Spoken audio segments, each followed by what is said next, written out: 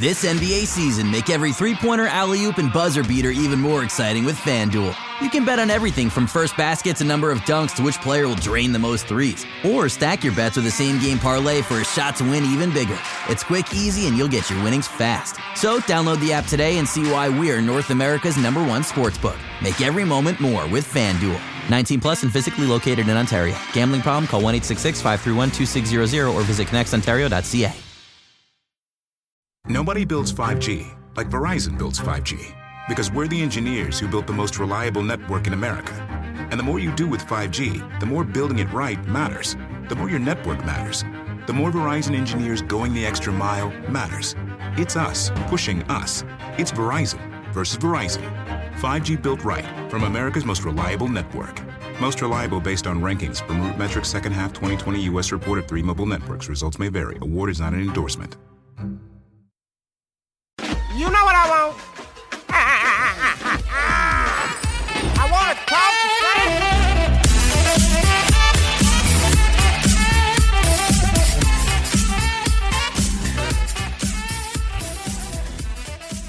Hello and welcome for the last time this season to the Raptors Reaction Podcast. I'm your host, Samson Folk, and you're joining me after the Raptors' Game 7 loss, a heartbreaker, as it were. Losing 92-87 against the Boston Celtics, a hodgepodge of live turnovers, a lack of shot making, and in general, a game where the Raptors had to scrape and claw just to get to the finish line. And to get there coming in second, yeah, it sucks. But in this series, the Raptors, they very clearly didn't have it. They have it in the sense that it is the winner's mentality. They have the winning stuff. Their compete level is off the charts. But as far as it, the shot making, the level of creation just wasn't on par with Boston in this series. And they had so many humps and hills to climb over to get their shots. Whereas we saw so many times in this series, Boston getting into the middle of the floor, passing out. You see a pump fake against a crazy closeout, a sidestep three that's wide open. The Raptors, for their part, not really able to get those easy to create, easy to convert jump shots the whole series. And this was, this is what happens. You can't scratch, scrape, and claw your way in every single game. At some point, the shot making, it's going to rear its head. And if it's not for your team, you're most likely going to be on the losing end. And not to mention that the Raptors' chief shot maker in this series, Kyle Lowry, who did so much heavy lifting, who was an absolute menace for the Celtics. They hated playing him. He was so affecting on the court, and his performance was so masterful. He fouled out. The Raptors had to score to catch up late, and they just did not have the offensive firepower. And that was it. That last play, I know everybody's upset about. The Raptors tried to run that hammer play. You saw Norm scoot to the corner, but the Celtics sniffed it out, switched Brown onto Van Vliet. Eventually, Van Vliet dribbles out. Nurse doesn't want to call the timeout, wants to keep it. They're down 90-87. There's like 28 seconds left, so they keep the timeout. Fred dribbles out, gets a little pick and roll with Serge, gets a switch onto Grant Williams, throws up an air ball, and that's pretty much the season. But it wasn't just the shot making, of course. If the Raptors don't have so many live turnovers in this game that jumpstart the Celtics in transition, then they probably would have won the game. That rebound that Tatum grabbed late, where Powell kind of got pushed down, and then he fouled Tatum when he was going up for the rebound. After Grant Williams missed both free throws on the foul where Kyle fouled out, and you're not getting the rebound, it's unacceptable. You got to block out. These are the things that win games. You have to grab the rebounds late. You have to close the defensive possessions. And Pascal Siakam, I think it was 4 live ball turnovers, 5 altogether, and almost every single one correlated with a layup or made shot on the other end for the Celtics. When you have Siakam and Weave as fans and they as the organization and he himself, there's so much invested into him and who he's going to be and what he resembles as a player and what they build around going forward. It's disappointing to see not a bang, but a whimper kind of end to the season. And the same goes for Kyle fouling out. But Kyle, it would have been nice to see him end it on his own terms, but that was how things shook out down the stretch. The Raptors didn't have the shot creation. The things that were problematic all series showed up in this game, and they fought through them. And they do a great job of scheming defensively and trying to win every other battle on the court. Only in this game, they didn't win the transition battle. They didn't win the turnover battle. And they gave up too many offensive rebounds that should have otherwise been grabbed and sent up the court for pseudo transition, or even just eliminating the 2 points that Boston would have gotten from it. They can hang with the Celtics when they have shot creation if they win in the other areas of the court. In this game, that just wasn't the case. And so 92-87, that was it. The Raptors, the defending champions, the run ends here. And the Celtics will go on to play the Heat. Gordon Hayward will likely be back. He's finished his quarantine. He was a huge part of the Celtics season. He was actually, I know the optics of his politics have a lot of fans like upset with him, but on the court stuff, he was a fantastic player and underrated for the Celtics this year. So that's a huge addition for them. And Jimmy Butler was probably cracking a smile and sitting back and loving to watch these two teams just smack the ever-loving hell out of each other, knowing that he got to go after whoever was waiting at the end. And so, yeah, the Celtics, they'll take them on. But I'd like to thank you for listening all season, presumably, or if you picked up this podcast late and just liked how I walked through games, thank you for listening. Having your ear is very important. I love doing this job, and everybody who's listening, which is you right now, you enable me to do this at least somewhat for a living, and that's fantastic for me. So thank you for listening. I'll take us to the start of the game, and we'll walk through it. So, strangely, Kyle Lowry opens up the game with a triple, and that was his only three-pointer of the game. Typically with Kyle, if he makes one early, he's going to make a couple throughout. But in this case, in this game, that just didn't happen. Mark was working on the short roll early, although the Raptors, it was clear, because if you are going to mark on the short roll, I think that's his secondary type of action you want to run with him, or maybe even third type of action, because you like the corner offense that he brings if he's going to be dangerous and if the Celtics aren't going to go under everything on offense, or if they're doing the dribble handoff stuff, if one of Smart or Brown or Tatum isn't climbing over the top of picks, which they were quite good at in this series. So the corner offense wasn't particularly effective, which was disappointing. And Mark not having the three-pointer whatsoever, he only hit 2 in 7 games. That's an extremely disappointing result, especially considering that the Celtics really played off of that. They couldn't drop low, and Tice got to hang back, and they weren't punished for it. The Celtics got to hound all of the Raptors' pitch plays up top that included Mark, all of the dribble handoffs, any pick and roll. He just mitigated the type of success they could have on offense, and it really broke down a lot of the Raptors' above the break looks and how they're able to create in those situations. So that was a problem early. He did hit a couple on the short roll in this game, but that was more so due to the creation of like Kyle and Fred. So yeah, he did score, but the problems were out early. And defensively, he wasn't at his best either.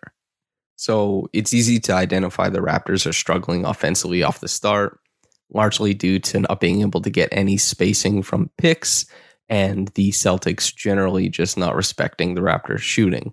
So what happens next? They try and force a little bit. They can't create anything with their guards in the pick and roll action, so they give the ball to Pascal. What happens with Pascal? He forces it a bit. He has those patented turnovers that we saw in this series where he gets into the lane, gets stripped, or leaves his feet and makes a pass that sends the Celtics straight up the court directly into transition points. That happened in the first quarter, and it was really disappointing because the Raptors can clearly survive Pascal missing shots. They cannot survive him very unintentionally, but very regularly and consistently providing the Celtics with transition looks like that. They don't score enough against the Celtics defense to be giving them opportunities in transition. And in this game, 28 points, I believe, off of turnovers the Celtics scored. That was the death stroke. That was the hammer blow. That sucked. And Pascal contributed to that in a big way. We saw that in the first quarter. And so the Celtics, they started getting downhill. The Raptors are getting tired. They're getting a little bit frazzled because they can't create anything offensively. So the threes start coming from the Celtics, and it's 19-7. And big credit to Nick Nurse. He yanks Gasol and Siakam really early. We're talking like 8 minutes into the game. Norm comes in, Serge comes in, and that is a wonderful decision because Serge was like a man on fire. He's not been great defensively in this series, but I thought his defensive game in this one, super, super impressive. And offensively, he's been lighting the Celtics on fire. He directly goes into a post-up, makes the most of his opportunity in there. He hits from downtown. He's pressing the Celtics on their own defensive glass, kind of mucking everything up for them and just completely threw the rhythm of the game back towards the Raptors, providing them with an inside threat, adding a little bit of duality to their offense because they never had more than two things going on at once. And typically no more than one thing. So having two with Serge, that was a big deal. Norm kind of scoots to the rim in transition. Things are looking good. So the Raptors give up a 13-0 run, but they come back and they close on a 20-7 run. And here's the thing. That looked great for the Raptors early. To not be down after the first quarter, it almost made me think like, okay, handle the game and you'll win it. All you have to do is take care of the ball and make sure that the shot disparity isn't massive like it ended up being. And you're going to win the game because you can manage the game against the Celtics. Your defense does a good enough job of taking shots away from their primary creators and sending them to guys like Smart or Semi Ojeleye or Grant Williams or Jaylen Brown. And then you can handle the game. But that wasn't the case. That just did not happen. So they go 27-26 into the second quarter, which was great. But the second quarter was bad. And I suppose I should say the latter half of the second quarter, of course, because the Raptors jumped out to that 40-33 lead. Things looked good. Ibaka had that huge putback. Pascal scored on a screen action, which was incredibly nice to see. And so we're watching the Raptors, who seemingly are getting really great things out of Ibaka, and especially on the defensive end, which is huge. And then we're seeing things out of Pascal as well, which is also huge. And it's not just these static, horrible post-up possessions or even just ISO possessions at the top of the key. That's bad basketball, and the Raptors had to resort to it far too often. But that's what we started getting. Serge and Mark go in. Nurse decides to go with the two big lineup. Really horrible offensive stretch follows. 6 of 8 trips in that stretch included a turnover. The Raptors surrendered the lead. They went down by 3 in that span. They gave up an 11-0 run. It was really tough to watch because it felt like the Raptors, if you stay in the lead from that moment, like you can run this wire to wire. You just have to handle the game. And not making shots, as we've seen, I've said this too much on the podcast already. I've said it a million times. But take care of the ball. Things might have ended up a little bit differently. In this game, that's obviously not the case. They give up offensive rebounds because they're playing so much zone. They can't locate the guys flying in from the wing. They're giving up threes. They're giving up transition looks and pseudo-transition looks. And they go into halftime losing. And the big complaint from the first half, I think, was that too much of the offense was in Fred's hands. Not enough was in Kyle's hands. I believe Kyle hardly shot the ball at all in that first half. He had that opening triple, but otherwise not receiving a lot of the possessions, maybe saving himself for late in the game, which turned out to be obviously not ideal because he fouled out, even though he had a great stretch in the second half. And I think his ability to get to the rim still transformative for the Raptors offense. And that's something he did in the third quarter. We saw, even though the Celtics, and for the love of God, the Raptors, you have to be able to adjust in the minute details of the game. And it was only Kyle Lowry pretty much at the end, and Pascal Siakam picked it up defensively. And OG typically doesn't really do the fly-by corner threes. But here's the thing. The Raptors in this series got because the Celtics realized that a big part of the Raptors' blitzing, hectic defense is that they give like hell when they run to close out. They always jump. So the Celtics were getting wide open shots by that pump fake and little sidestep. If another guy came to contest, they just passed it off. Then you'd have 2 guys behind you. You can work it downhill, or you can swing it to the opposite corner, or you can just shoot the jumper. And the Celtics, they adjusted. They realized what the Raptors are doing. And it took the Raptors a little bit too long in this game to realize, okay, we need to close out under control. And that adjustment came a little bit too late. But they did suppress the three-pointers once they started doing that. But it was a little bit too late, man. And that was disappointing. But as I said, the Celtics, they're doing things offensively. Good things. Kemba is getting loose a little bit off the pick and roll. Tatum hits a pull-up three. Brown hits a nice midi after cutting to the baseline.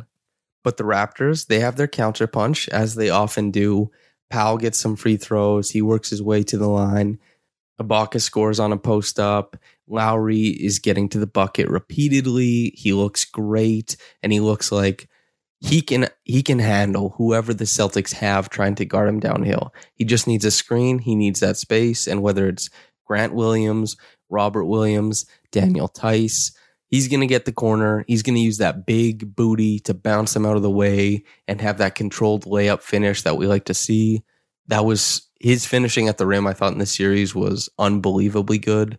And so we saw that in the third quarter. And then Fred hit a massive bucket, which just leans more into the idea that I think a lot of Raptors fans have, that is Lowry on ball, Fred off ball. Fred is maximized as a combo guard.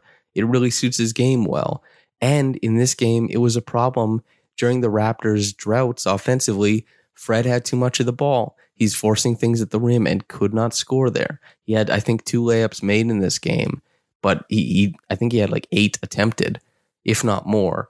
And most of the time he's getting pinned at the bucket or wildly out of control. He doesn't have a floater in the bag. He doesn't control while going downhill like Kyle does. So passes aren't there. He just has to go straight to the rim. So it's disappointing. And a lot of the droughts were part and parcel of Fred having too much of the ball. But at the same time, Fred's three-point shooting was a saving grace of the offense. He added a massive dimension to what they needed, especially when they can't score in this game. Having Fred be able to knock one in from 28 feet with the snap of a finger, like him being able to work it from downtown, was a huge part of the Raptors offense. So as was the case with a lot of players in this game, it was good and bad. And that's the Raptors just had not enough players who were just doing good stuff. The mix, it was too deadly for the Raptors. And Tatum and Powell, they trade a couple of triples. Going into the fourth quarter, the Raptors are down 72-71, and things look good. I was fairly optimistic because the Raptors were down 4, and then they ran a nice little set to get Powell loose. Powell hit the 3, and I was like, okay, they're running the sets. Their shot makers are going to be shot makers down the stretch. Things are going to happen. It's going to be good.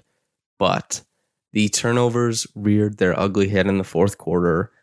They give up a 7-0 run immediately. And it's hard to watch because you watch Pascal Siakam go into his face-up game because so often early on in this series, he was doing the post-ups and just missing. So he's going into this face-up game and he's trying to get an edge. And he did score a couple baskets late, but the turnovers, man, that send the Celtics into transition, that rears its ugly head. Kyle Lowry is taking the brakes off a little bit too.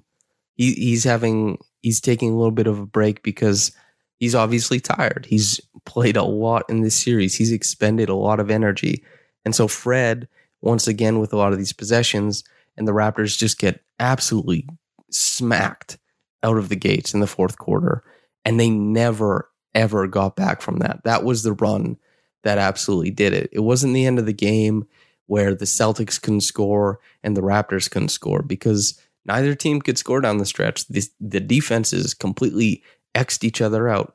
It was the fact that the Raptors let the Celtics bust out immediately and get that huge run. And in a game where you can't score easily at all and you're running out of options, that sucks. Because if you have to play catch up late, suddenly your defense just, even if you aren't allowing a single bucket, which they didn't really, you have to score on offense because you put yourself in the hole already. And that was the case. The Raptors lost it late because of that run.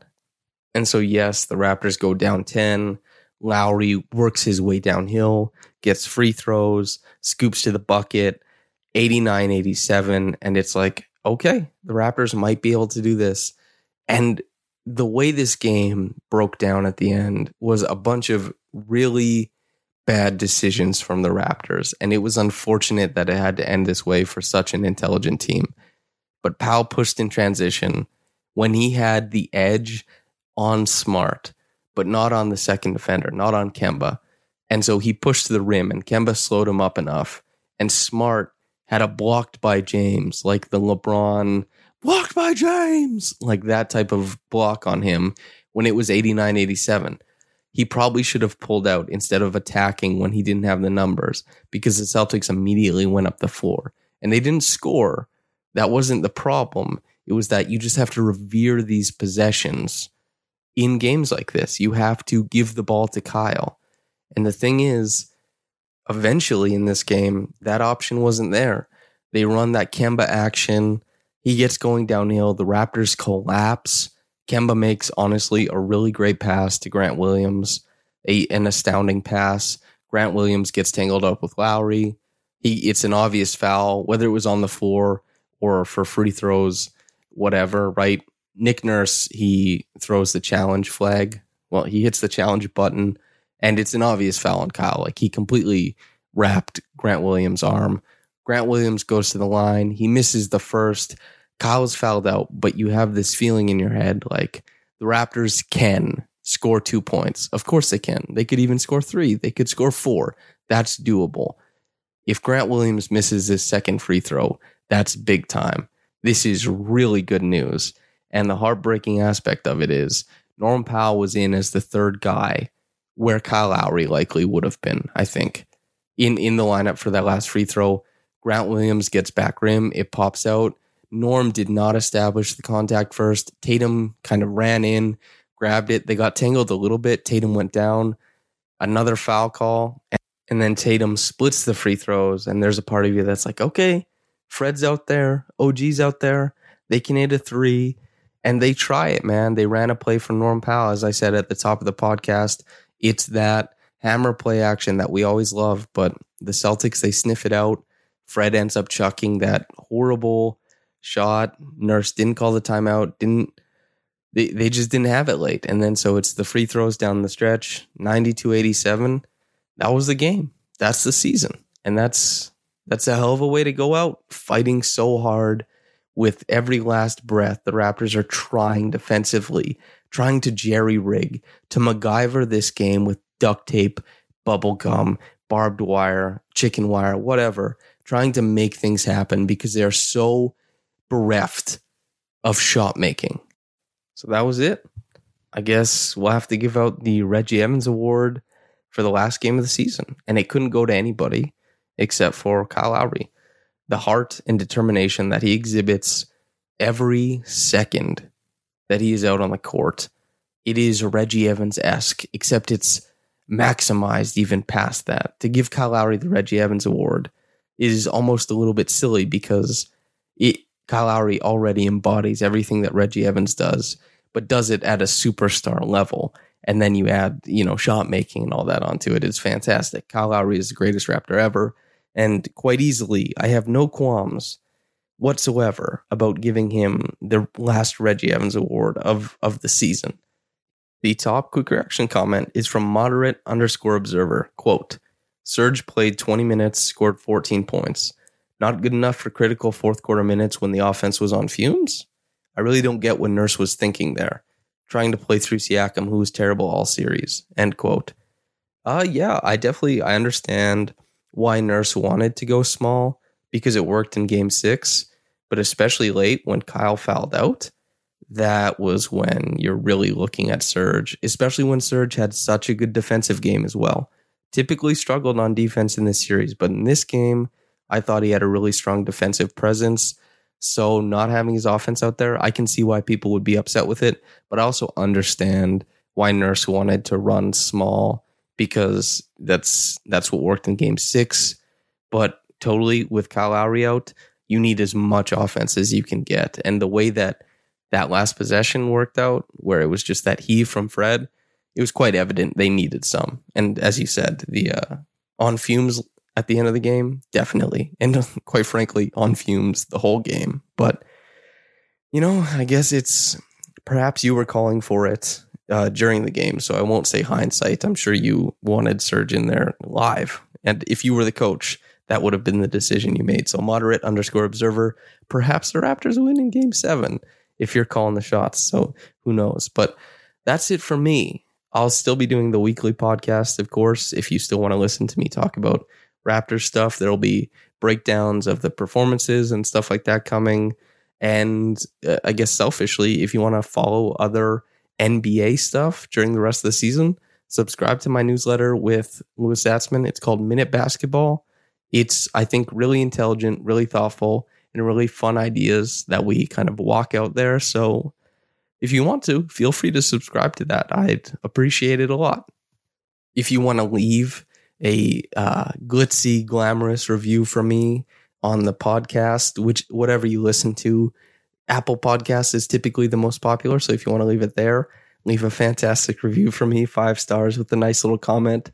That would be great too, just as an end of season present. But thank you for sticking with me, and thank you for listening to me after every game this season. Well, you obviously didn't, but I've been here after every game this season. So listening at all has been super meaningful. So thank you for that. The Raptors, one of the most fun renditions, perhaps the most enjoyable rendition of this team ever. So many likable characters, so many likable men, so much growth during this season. And never underestimate the heart of a champion. So much will to fight and keep going. Their season is over, and the Raptors Reaction Podcast goes with it. Thank you very much for listening, whether you're getting into this in the morning or at night. I've been Samson Folk. Have a blessed day, and goodbye. Nobody builds 5G like Verizon builds 5G, because we're the engineers who built the most reliable network in America. And the more you do with 5G, the more building it right matters. The more your network matters. The more Verizon engineers going the extra mile matters. It's us pushing us. It's Verizon versus Verizon. 5G built right from America's most reliable network. Most reliable based on rankings from RootMetrics second half 2020 U.S. report of 3 mobile networks. Results may vary. Award is not an endorsement.